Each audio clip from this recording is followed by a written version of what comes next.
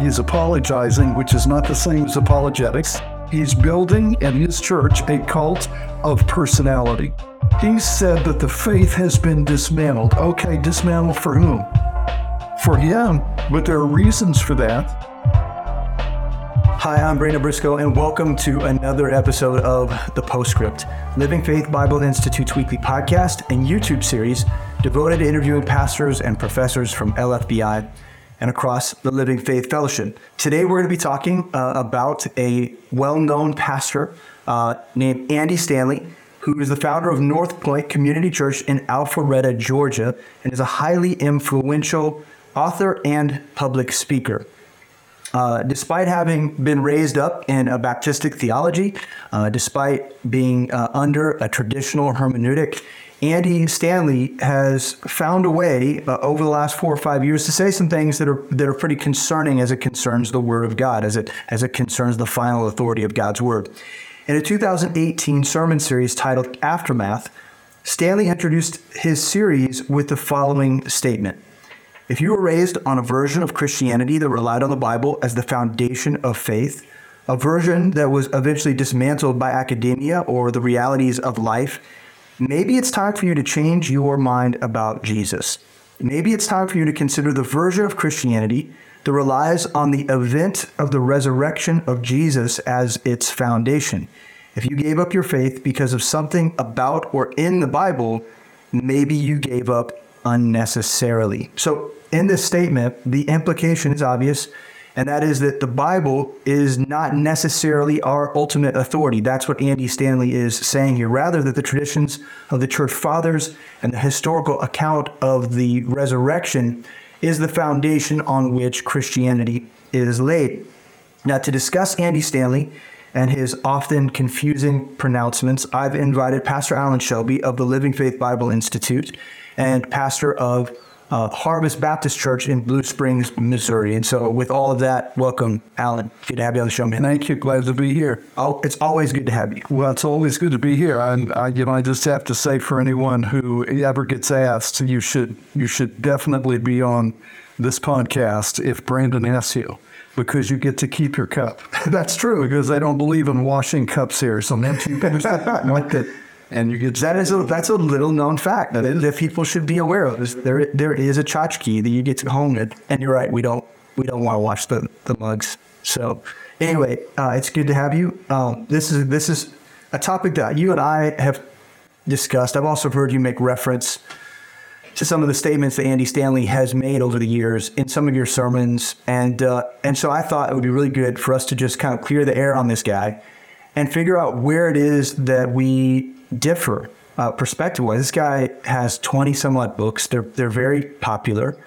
His devotional materials are very popular. Small groups all over the U.S., all over the world are using his devotional materials to lead their small groups. And so he's kind of a big deal. And I think it's worth us taking time to look at some of the statements that he's made in order to walk away with a biblical understanding and a more faith-based understanding. Let's dive in a little deeper into some of the things that he said by listening to segments from a sermon series that Stanley preached called Investigating Jesus, where he begins this series by calling the prophetic authors, the saints of old, superstitious. He refers to them as superstitious. So let's go ahead and listen to that.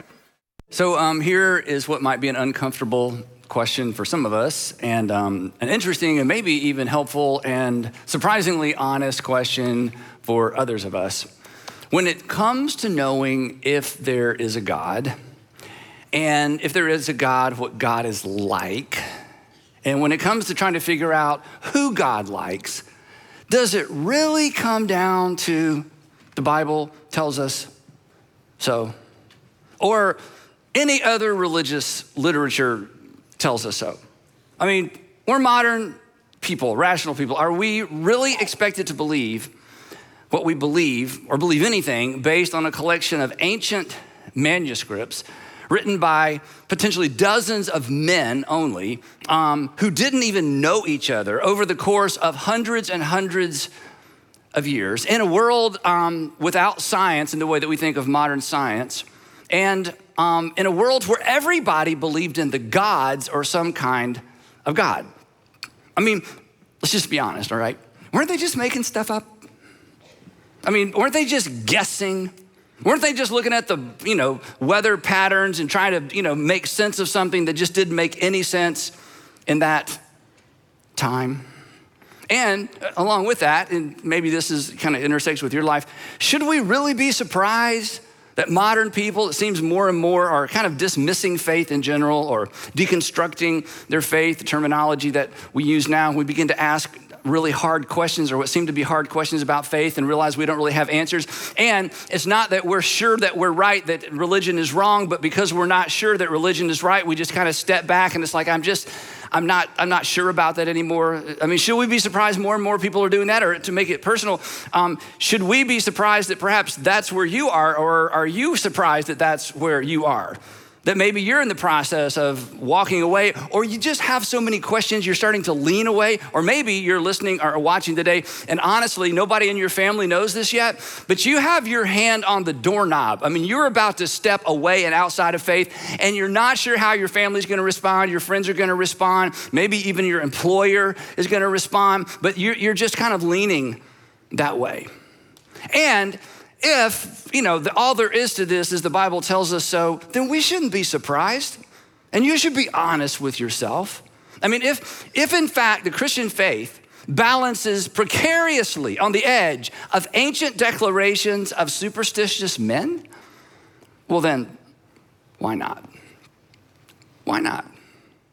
So Stanley, in that video clip, is essentially apologizing for a Christianity that believes the literality of Scripture. That's what he's doing. And his justification is that the ancient authors were superstitious. So, what's your response to that kind of statement, and what is it that we need to know when we hear something like that? Well, so Andy Stanley, you used the right word, he's apologizing, which is not the same as apologetic. Right. That is his anthropology, his version of Christian anthropology. At one level, here's what has happened. What Andy Stanley is giving you in that moment is how a lost man looks at history. Mm-hmm. So he's looking at history like a lost man. So a lost man looks back at the gods and the goddesses and all this and says, oh, that was all made up. It is now, it may very well be superstitions and superstitious today. It's used superstitiously today. Mm-hmm. But that's only because the reality that was behind what you see is not functioning at the moment. Mm-hmm. But it's not mythology. It's not in the sense of being legend. It's not that. Right. But if you're going to reject a biblical historiography, so if you're going to reject what the Bible says about history, then that's what you come to. When it acts, so, okay, where did those gods come from? He doesn't even know. He has no idea about Genesis 6 and, other places and gods that come down and cohabit. He has no idea about what went on before the flood that caused people after the flood to say, wow, I wish I still had that same power. I wish I still had that same contact. Let me make some images of the people who existed before the flood. And, maybe I can get them to come back. Yeah. And then in actual fact, what happens is they start worshiping that image, and there is a spirit that starts reaching out to them from that image. Well, that's not exactly, if you have a biblical historiography, that's not exactly just legend and myth. Right. There's a history behind it. Yeah. So he's rejected all of that, and then he's put the Bible in the same category as what he just rejected. Mm-hmm. And he says, okay, we know all the rest of this is made up. Oh, do we? So you're saying all that's made up and that the Bible is in the same category as all that made up stuff. And I guess you could believe that were the case if it were not true. I mean, if the Bible were not true. So if you want to put the Bible in the same category as other sacred scriptures, read them. You read them. Actually read them, and then you tell me how they stack up. Right. You tell me how the Bible stacks up to the Quran. Yeah. You tell me what you think. You really think that's in the same category? So here's the Bible, and it's got prophecy after prophecy after prophecy. Things written hundreds of years ahead of time, fulfilled to the letter. Okay, so here's, Isaiah talks about Cyrus 800 years before he's born and actually gives his name, and there it is, boom. I mean, boom goes the dynamite. Booyah. Muhammad never did that. Right. Yeah, he might have had, on the same level with all the psychics today, he might have had a guess or two that came right. A Nostradamus effect. Exactly. And that's it. And so that's where, Andy Stanley is at. He's got an assumption. He said that the faith has been dismantled. Okay, dismantled for whom? For him. Right. But there are reasons for that, both theological and personal. Right. And so he's running with that. So, okay, it is dismantled for those who did not watch and pray, those who did not watch unto prayer, those who did not walk circumspectly, for those who are ignorant of Satan's devices. Okay, it is dismantled for them. It is dismantled for those who did not give attendance to reading. And I will say, on the popular level, it's dismantled for us. Now, I don't mean you and I, but I mean us as Americans, even us as evangelicalism. So The survey shows that we give it up. His desire to reduce the Bible to the basis, to only being the basis for belief in Jesus. And that's all we can really know. And therefore, that's all we can, that we should go with in talking to people. And don't forget about the rest of it. Okay. It's a shame that he's come to this place. Yeah. But he, again, with those blinders on, he is willingly ignorant of so much else that's out there. So, when he makes a statement like that, obviously, right out the gate, what he's trying to do is undermine, as you said, the biblical historical record, the inspiration of the words themselves. And so when he does that, obviously the end goal, the end objective is to say that the Bible doesn't apply to your life the way that you thought it did. That's the conclusion he's trying to draw, because what he wants is churchgoers and Christians that fill pews and are part of a communal lifestyle and that contribute to the growth of let's just call it his Christian movement or whatever it might be. I don't want to speak to his motives necessarily, but he is undermining God's word with a purpose that affects people's ability to apply truth to their life. Absolutely. And I like when you say that, he wants to say that it doesn't apply in the same way. What is the name of his dad's study Bible? What is the Charles Stanley Study Bible?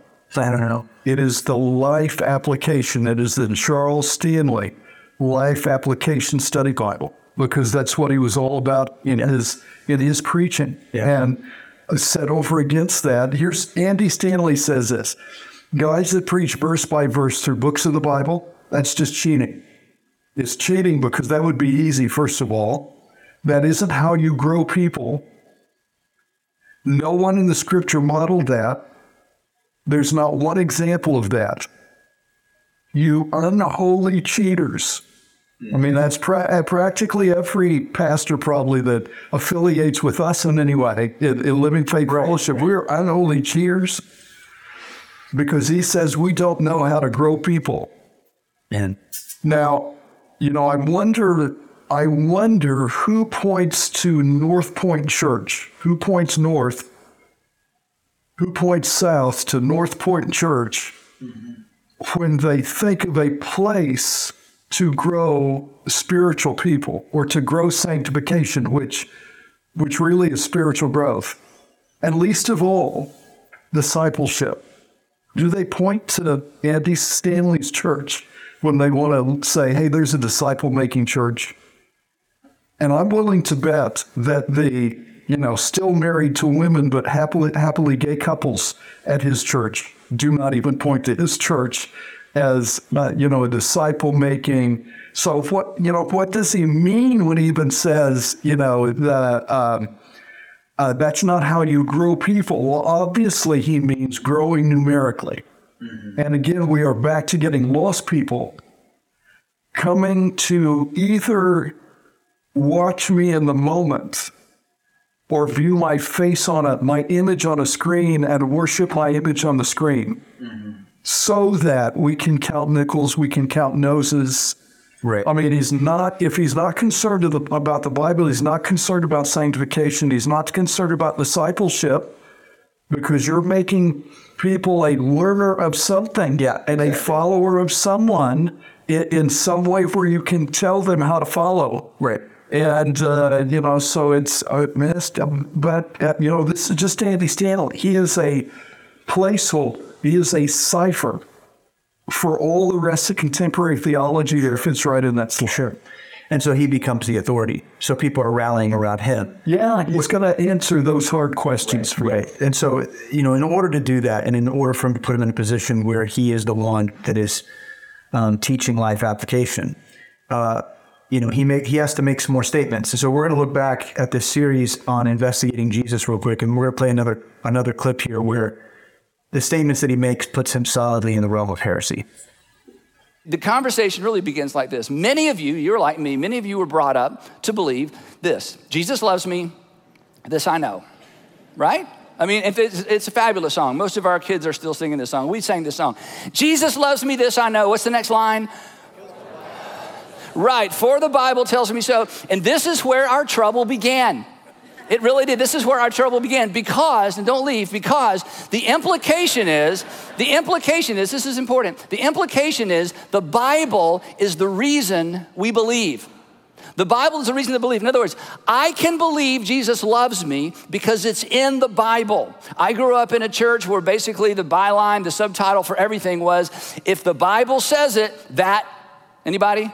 Settles it, right here on the front row. Yeah, that's right. If the Bible says it, that settles it. And so we send kids off to college with if the Bible says it, that settles it. And oh my goodness, they discover that didn't settle it. And then they come home and they say, Mom, Dad, Grandmama, Granddad, Uncle, Aunt, did you know? And it's like, I don't ask those questions. The Bible says it, that settles it. The Bible says it, that settles it. The problem is this. The problem with that is this. If the Bible is the foundation of our faith, if the Bible is the foundation of our faith, as the Bible goes, so goes our faith. In other words, Christianity cannot survive if the Bible goes away. Christianity cannot survive if somehow every single part of the Bible isn't absolutely true, if the Bible is the foundation of our faith. If the Bible is the foundation of our faith, it is all or nothing. This is why when you were growing up, every once in a while you would bring information to your parents or your grandparents or maybe somebody else who was raising you, and you'd say, today at school we learned, and they just kind of shut you down. Well, we don't believe that. We don't believe that. We don't believe that. We're Christians. We don't believe that. It's like, yeah, but it's true. Well, we don't believe that. Well, what was that about? Why are Christians so afraid? Why are Christians so fearful? Why are we not the most curious people and scientifically oriented people in the world? And I'll tell you why. Because you were raised in a culture like I was raised in, and it was all or nothing. If anything proves that something in the Bible isn't actually, absolutely, historically, scientifically reliable, the whole thing comes tumbling down, because this version of Christianity is a house of cards. And all you have to do is pull out one card and the whole thing comes tumbling down. Christianity becomes a fragile house of cards that comes tumbling down when we discover that perhaps the walls of Jericho didn't. When we discover or we're told that perhaps there was no exodus from Egypt to the promised land, that there's no historical evidence of that. When we're told in school and in graduate school that there's no evidence for a worldwide flood. When people point out apparent contradictions in the Bible. When in school we're told there's no way the earth is 6,000 years old, it's 4.5 or 4.55 billion years old, and the universe is 14.5 billion years old, and all of a sudden all we have to do, the tension is around the Bible says, the Bible says, the Bible says, but science has said, the Bible says, science has said, the Bible says, and all of a sudden there's this extraordinary tension. If the entire Bible isn't true, then let's be honest. The Bible isn't true. So, he goes on to basically say that the Bible, it's not divine in its record or depiction of God. His claim to Christianity, or of Christianity, is that we ought to believe the Bible itself in terms of the accounts. We are supposed to. So he does a little kind of bait and switch here, where he says we're not to look to the Bible and its accounts for truth, but we are supposed to rely on aspects of the Bible to provide us with a historical record that substantiates the resurrection of Jesus Christ. So he doesn't want to throw out Jesus, even though he's throwing out the Bible. So what's your response to these undermining claims that he's making? Well, so if you step back and look at what Andy Stanley is actually doing, to step back and examine what we just saw there in those 4 minutes or so, you see that Andy Stanley is trying to overthrow the culture he grew up in. Okay, so his issue is with his culture that he grew up in, which he knows many of the people sitting in his congregation grew up with similar culture.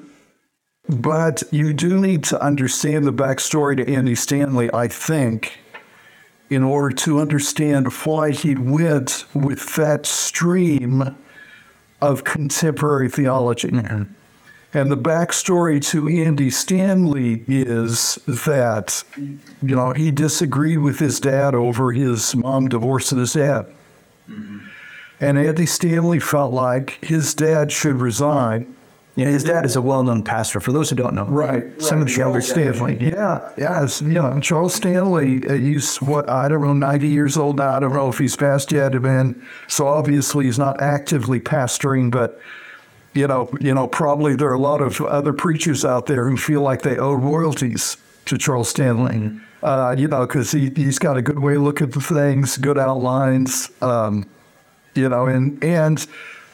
generally steered a straight course regarding preaching the Bible in a solid way. Yeah. Now, not that you would get out of him what we teach. Right. Well, his son Andy was on staff at the time and thought his dad should resign and give the church the opportunity to say yes or no, do we want you as the pastor, since your wife is divorcing you. And, Charles Stanley wasn't having any of that. So, Andy or people on his behalf said, all right, give us this campus and let that be our church plan, because they had multiple campuses around the suburban area. Yeah. And he wasn't having any of that. And so eventually Andy did resign his dad's church and started a new one, North Point. And, in one sense, they would look at it and say, well, that was a good thing because now you've got multiplied multi-campus ministries. But the other part of the personal backstory to Andy Stanley was that his hero was Bill Hybels.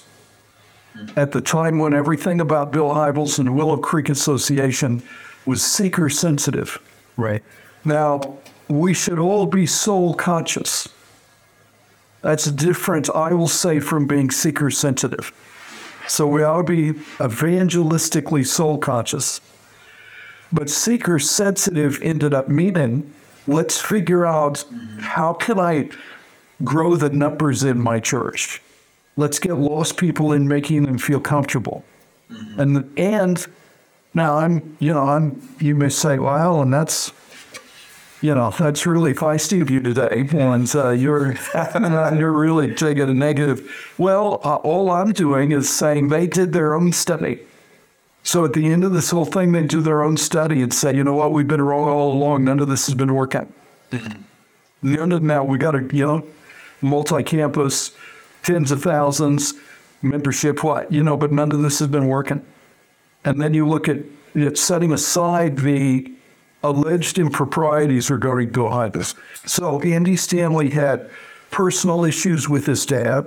I believe that affected how he viewed things, because Andy Stanley is on record as trashing expository preaching. I don't know if you knew that or not. No, I haven't heard that. Okay, so he spoke at Dallas Seminary, of all places, and he trashed expository preaching. He said it's cheating. That's cheating. It's too easy. And, and he just ran down expository preaching. Well, that's kind of what his dad was all about. Right. Yeah. And so he had personal issues. I think that get to motive, maybe in some respects. And he had heroes that influenced him. That is the backstory to Andy Stanley. That is, I will say, his importance at this point in time, at least for us, because all he's doing is he's being the reflector of exactly what's going on in contemporary theology with regard to evangelicalism and even Baptisthood. Yeah. He's building in his church a cult of personality. Yeah.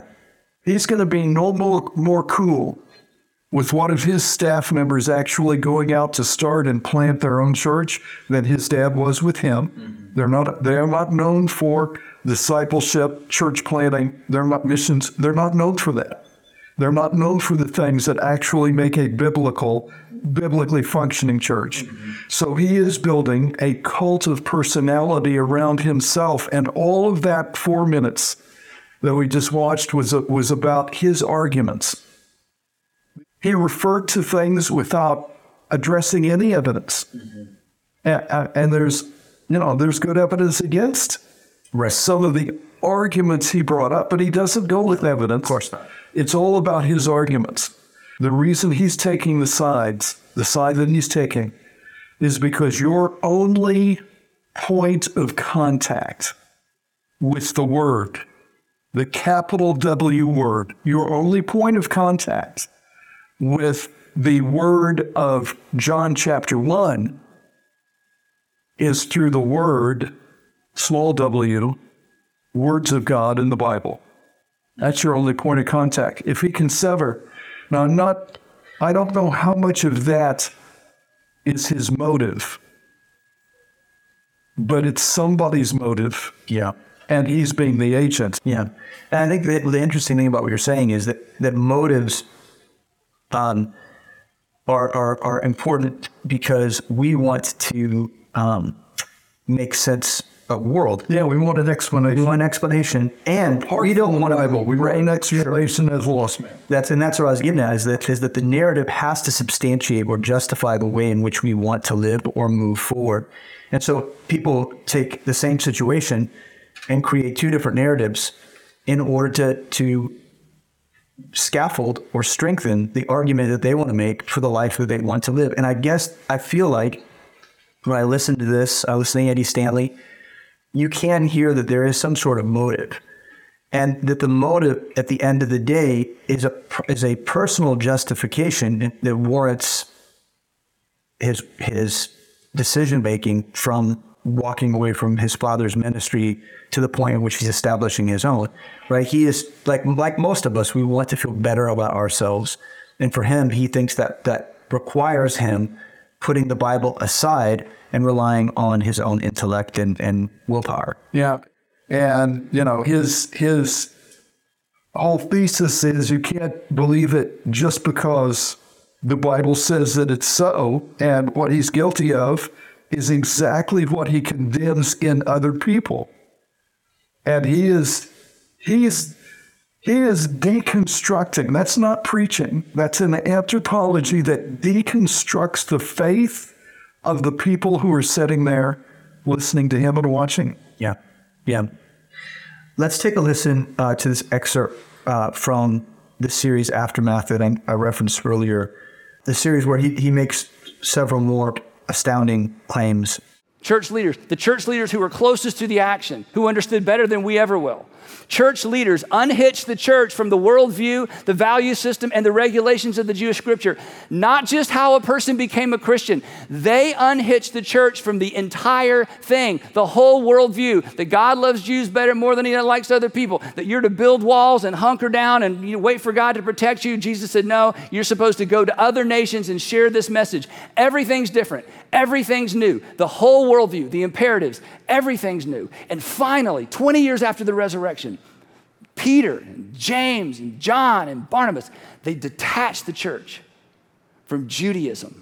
Not because there was something wrong with Judaism, but because Judaism, the law of Moses, was a means to an extraordinary end. Besides, the Old Testament prophets predicted it. Besides, Jesus in the Sermon on the Mount said, I've fulfilled it. I've landed that plane. I've completed that assignment. The Jewish scriptures, and I know this leaves a lot of unanswered questions, and we're going to come back in maybe a couple of months and talk about some of these unanswered questions, but here's the broad context when you think about your Old Testament or the Old Testament. The Jewish scriptures are the backstory for the main story. Now, is this important? It's like, it's fascinating, Andy, you're about out of time. Is this really all that important? Yeah, here's why. Look up here. Because many have lost faith. Many have lost faith because of something about the Bible or in the Bible, the Old Testament in particular. Once they could no longer accept all the historicity of the Old Testament, once they couldn't go along with all the miracles, once somebody poked a hole in the Genesis creation, myth, once all that went away, suddenly their house of cards faith came tumbling down because they were taught it's all true, it's all God's word, and if you find one part that's not true, the whole thing comes tumbling down. Not Christianity. The Bible did not create Christianity. The resurrection of Jesus created and launched Christianity. Your whole house of Old Testament cards can come tumbling down. The question is, did Jesus rise from the dead? And the eyewitnesses said he did. On the surface, initially, the things that he's saying seem to be right here, how he kind of everything's a ploy to get you to this point in his sermon. Everything is leading up to this moment. And he begins to almost feel like he's retracting some of his statements, which is one of the things that he does is he sets up his audience and then he reframes the entire context at the end. And so you listen to this at first and you're like, oh, okay, that makes sense. We do have a new covenant. That was the old covenant. But I don't think he means the same thing that we mean when we say old and new covenant. So what is he saying when he says that the backstory, that the Old Testament was the backstory to the main story, and why do we disagree with what's going on behind the scenes of that statement? Because again, on the surface, you could say, okay, yeah, I understand that. That makes sense. But what he's saying is not exactly what he means. So what about that? And what about unhitching, the idea of unhitching from the Old Testament? What is that? Why is that wrong? Why would we disagree with that? Yeah. So I would say that is simply more evidence of the assertion that I would make that he is unhitching from culture, from church culture, and doing it by creating a cult of personality around him. Mm-hmm. Now, his motives, personal motives may be unclear. But the clarity is, the unconfusing thing is who is behind the scenes using him, whatever his motives are, because the evidence for that is what you see right here. Demons cannot do exegesis. You're dealing with doctrines of devils because demons can't do exegesis. And it is not that the Old Testament is the backstory for the main story. It may be that the Old Testament is the prequel for the sequel, but the main story is in the Old Testament. Remember, He's not about the Bible because he and his dad were never about the kingdom. And that is what God is about. He's about a kingdom for his son. We simply happen to be the subjects. Praise the Lord. Right. I'm glad, a king needs subjects as well as territory. And he's got us for that. But it's still about a kingdom. There's a reason why the first book in the Bible is Genesis and why it is named Genesis. Because everything begins right there. Since he did not go back to the beginning and start in the right place. And he cannot do biblical exegesis. He wants to fool you into thinking.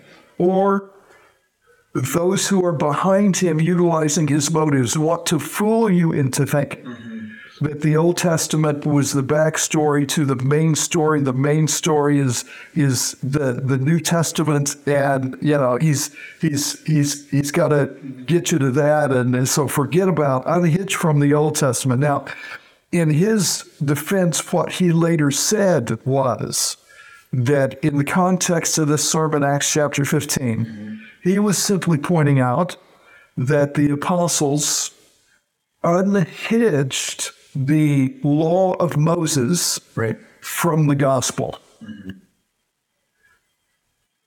Now, he's not real clear on that. No. In this actual sermon, we are not ignorant of Satan's devices. So we can see what is happening here, and we know what he is doing, and we know what the real story is. And so what had happened was, and before we started the podcast, you and I were talking about his position on the virgin birth and things like that. Right. And then it seems like later on he backpedals. Okay, well, I'll tell you exactly what his own defense is. It is the same one that, Jack Hyles, bless his heart, used to give back in the day.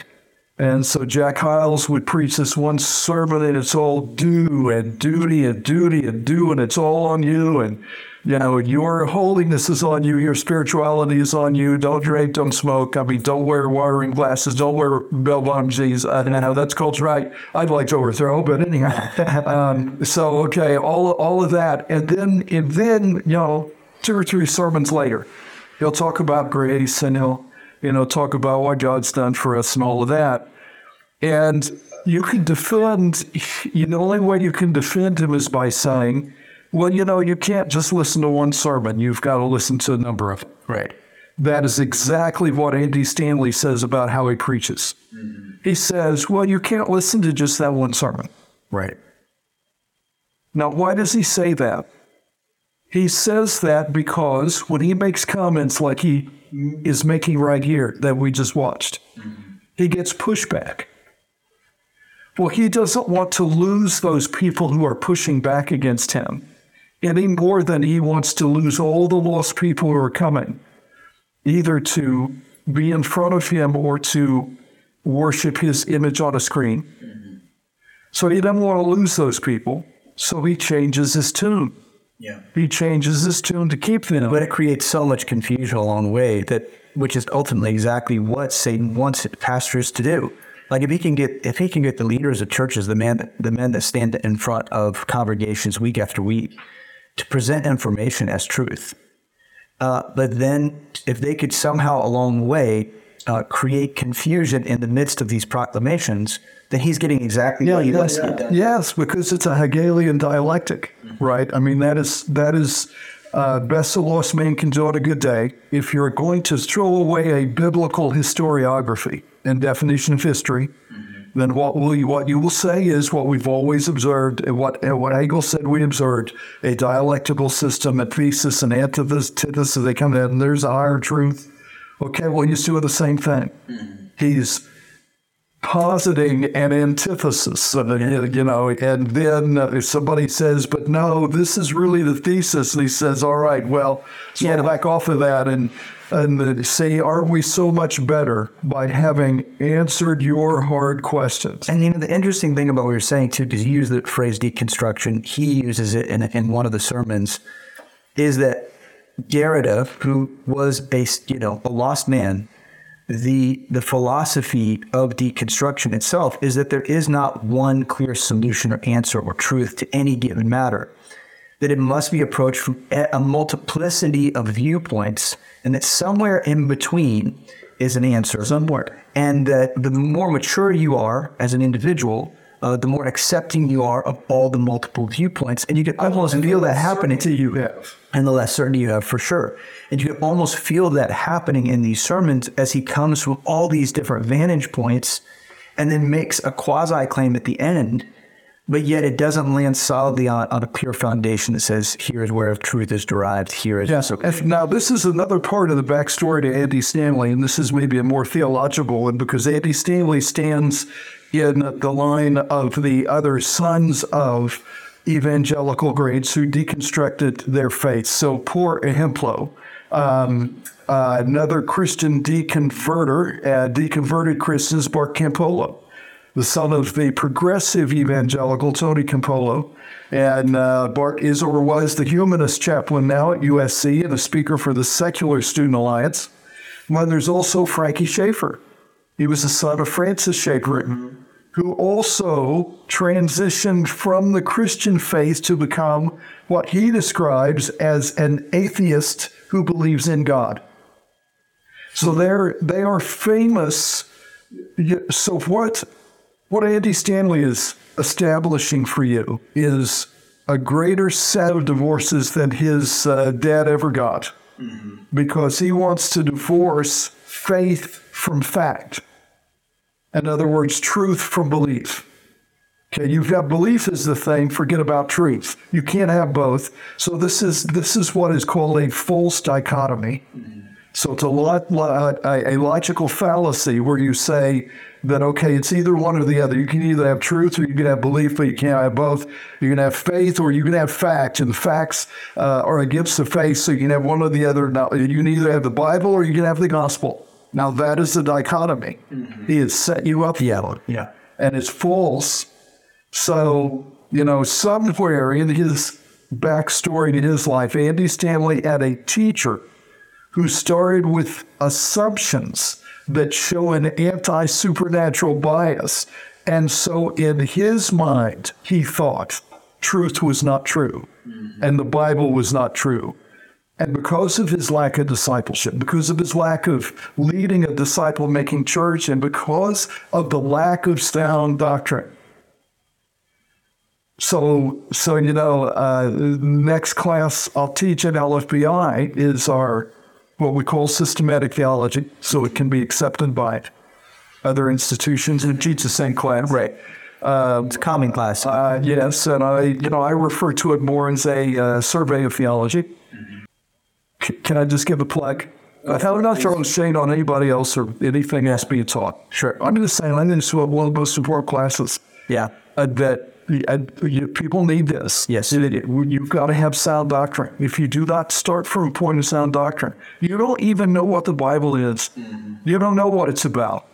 Andy doesn't know what it's about. He doesn't know it's about a kingdom. Yeah. He doesn't know that the New Testament is what he's referring to in the New Testament as the gospel, and so that's not the main story. That is a motif going along with the main theme, but it's not the main story. That's a subplot. So the main plot starts in Genesis, and that's what he's unhitched from. Yeah. And because he's unhitched, and you just got to have sound theology. Yeah.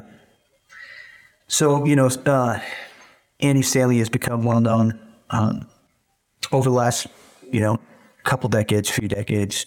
He's become very popular, with the seeker-sensitive folks, and with millennials who are starting families, millennials who want basically a form of their faith that doesn't look like their parents' fundamentalism. And much of his rhetoric, could be reduced to trying to sound countercultural. That's part of the ploy. But why is ultimately, as we leave, why is he a person that represents a voice? Okay, that backstory, the people that are involved in framing and creating preachers and teachers like Andy Stanley. Why is he an example for us of what to listen for and to watch for when we get on podcasts, when we get on YouTube, when we're listening to other? How do we? I think part of it is what you just said. We need dispensational theology. We need a systematic theology. We need courses like that. They're going to help us ground ourselves in God's word. But what are we listening for when we're listening to these teachers? So we can say that he's popular with the seeker sensitive. You know what? I bet that most of the people of what's he got? Let's say 20,000. Between however many campuses he may have, 8 or 16, I don't know. But I will say that most of those people are not lost people, are not seekers who are coming to because they think they need something. Most of those people are people from other area Baptist churches who are comfortable with the dumbed down doctrine and non-preaching and combination of anthropology, sociology, and psychology that he gives them on Sunday versus getting into the Word of God. And who can, there's a reason why there's a famine in the land. Who can fault him? Mm-hmm. Andy Stanley, okay, there's a sense in which it's not all his fault because he was not given the certainty of the words of truth in the Bible that he had, and instead he went to Southern Baptist seminaries, and he was fed all of those things, which were the tools he then used to deconstruct his own faith. Right. And yes, your Bible will come down like a house of cards if that's your Bible. Yeah. I mean, if that's your Bible, sure. If you have a Bible that doesn't have God's words, only has thoughts, ideas, a message, life principles. Okay, so, I think his dad preached pretty solid, but if all you have is life principles and you do not have the certainty of the words of truth, then that is the slippery slope, and this is what it devolves down to, and that is exactly where Andy Stanley is at, and I think his church is comprised of people who are Christians deconstructing their faith along with him, because that's what they're comfortable with is a mix of psychology, sociology, and anthropology, not the words of God. They cannot accept the idea that God's words present to them, that there is, and they can have an actual contact with the Word of God, capital W, in this life, and that those words will judge them. In one way, it's not all his fault because all he's doing is echoing Brian McLaren, Rob Bell, N.T. Wright. All he's doing is echoing their same hypocrisy. So here's N.T. Wright. He wants you to view your Bible as a 5-act play, because even he, with his PhD, cannot squeeze Anglicanism into every part of the Bible. Right. So you got to view it as 5 different acts.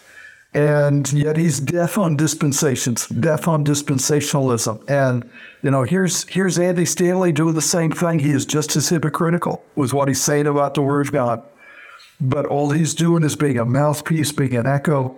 He doesn't preach, he prides himself on not preaching if he calls what he does preaching, not doing it with notes, doing it without notes. Somewhat in the same way a lot of preachers I grew up with get up, read one verse, shut the Bible, yell and scream for 35 minutes, angrily. And I'm like, well, why did I even bring my Bible today? Now, he does enough lip service to the Bible to make you think he's preaching Acts 16, but not verse by verse, not expositorily. He wants to drill down on inserting the skepticism of his professors and the scholars and what he calls science that is falsely so-called, and insert that into the text and then make you believe along with him, because then you'll be more comfortable with the Jesus he's presenting to you, because that Jesus, that big W is not going to use his little w to judge you with. And you'll keep coming and giving money and feeling good about, all the social things that you happen to do at the time. Yeah. So the bottom line is, does the mind of God have the authority, or does yours? It's pretty evident. Andy Stanley thinks his mind is the authority, not the mind of God. Right. And are you going to sit in judgment in Scripture, or is it going to sit in judgment on you? Well, that's very clear. He's sitting in judgment on the Scripture. And are you going to be critical in the Bible, or are you going to let it criticize you? Well, he's not going to, his dad criticized him for 2. As a matter of fact, during that time, so there were a few years, is that he's on the staff with his dad, and all of this drama is going on with his mom, and he takes one position, and so his dad goes so far as to start preaching on Absalom. Absalom is David. Yeah. And Andy took that personal. I would think so. And his dad judged him enough. He's not going to have a Bible that's going to judge him. He's not going to give you a Jesus that's going to judge you. That's why it's all about the positive, the one positive part, kind of the one positive part in the gospel, right. Resurrection. Right. And the death, and it's not about the death. Isn't it about the blood? Blood's kind of negative. It's not about death. It's not about burial. It's only going to be about resurrection. Mm-hmm. And let's give you the positive part. Nothing that's going to judge you. Let me get all the psycho fads together. And I'll give you my version, and that'll be my gimmick to get you to keep coming. Yeah. And support what we're doing, and buy Orange, and buy our curriculum, and buy, there's a reason why money is the root of all evil. You know why? Because it takes money to produce your idols. That's why money's the root. It takes money to produce things, and then you can be covetous of those things, which is idolatry. So instead of pastors of churches around this country being covetous of sound doctrine, and covetous because somebody actually has a certainty of the words of truth, and covetous because somebody can actually teach them the word of God, they get covetous about what Andy Stanley's got and say, well, if I do it like he does it, and if I buy what he's selling, well, then I'll have a church like him. And we'll start a campus someplace, and they'll worship my face and my image in that spot, and that will be so great. And so again, I call it a personality. Money's the root of the evil there, because it all gets back to idolatry, and that's certainly what makes the secular world go around. But unfortunately, a lot of what makes Christianity on the evangelical level go around. Alan, a sober warning, good for us to hear. I think there's a lot of young believers who may have never even heard of Andy Stanley. Like, they're not familiar with, and maybe in our circles, they're not familiar with his work or his material or whatever. But the warning that comes along with this is good for all of us, in that we do need to regard God's word as the final authority. We need to substantiate in our hearts and our lives that God's word will be the final authority in its doctrines, but also in its applications to our life.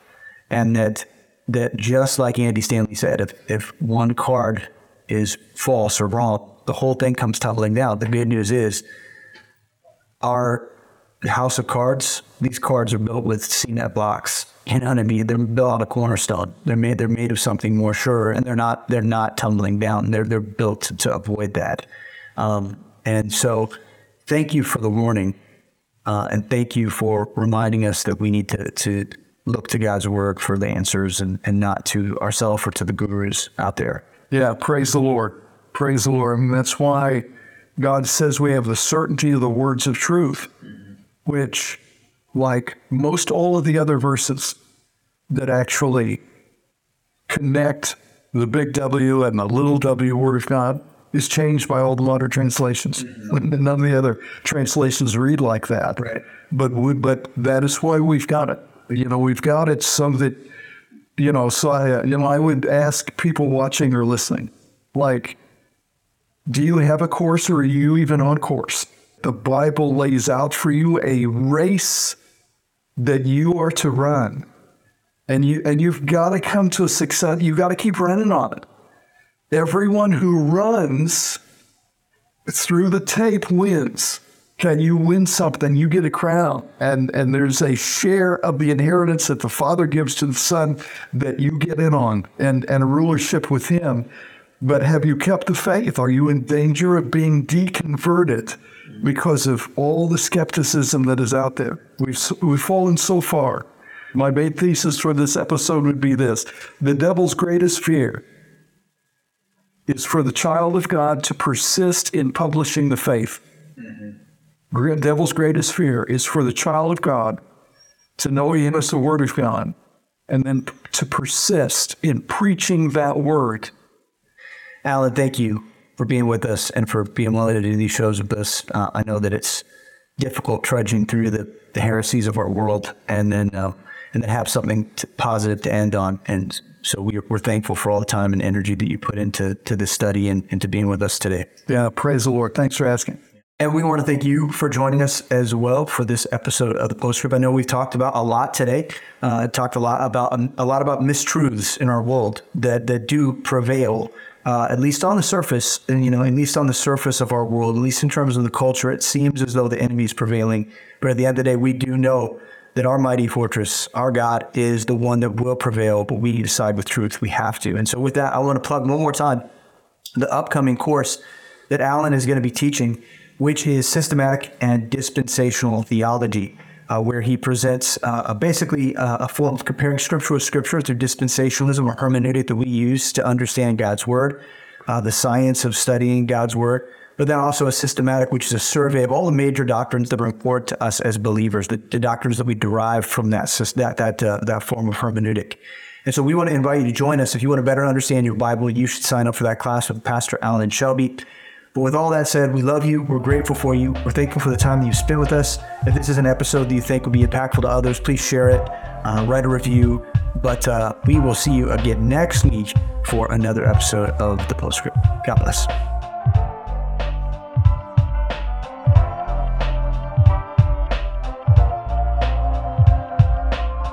Thanks for listening to The Postscript. If you enjoy the show, please leave us a rating and review in order to help other people find our podcast. If you value this show, please help us continue creating content by supporting Living Faith Bible Institute at lfbi.org/support.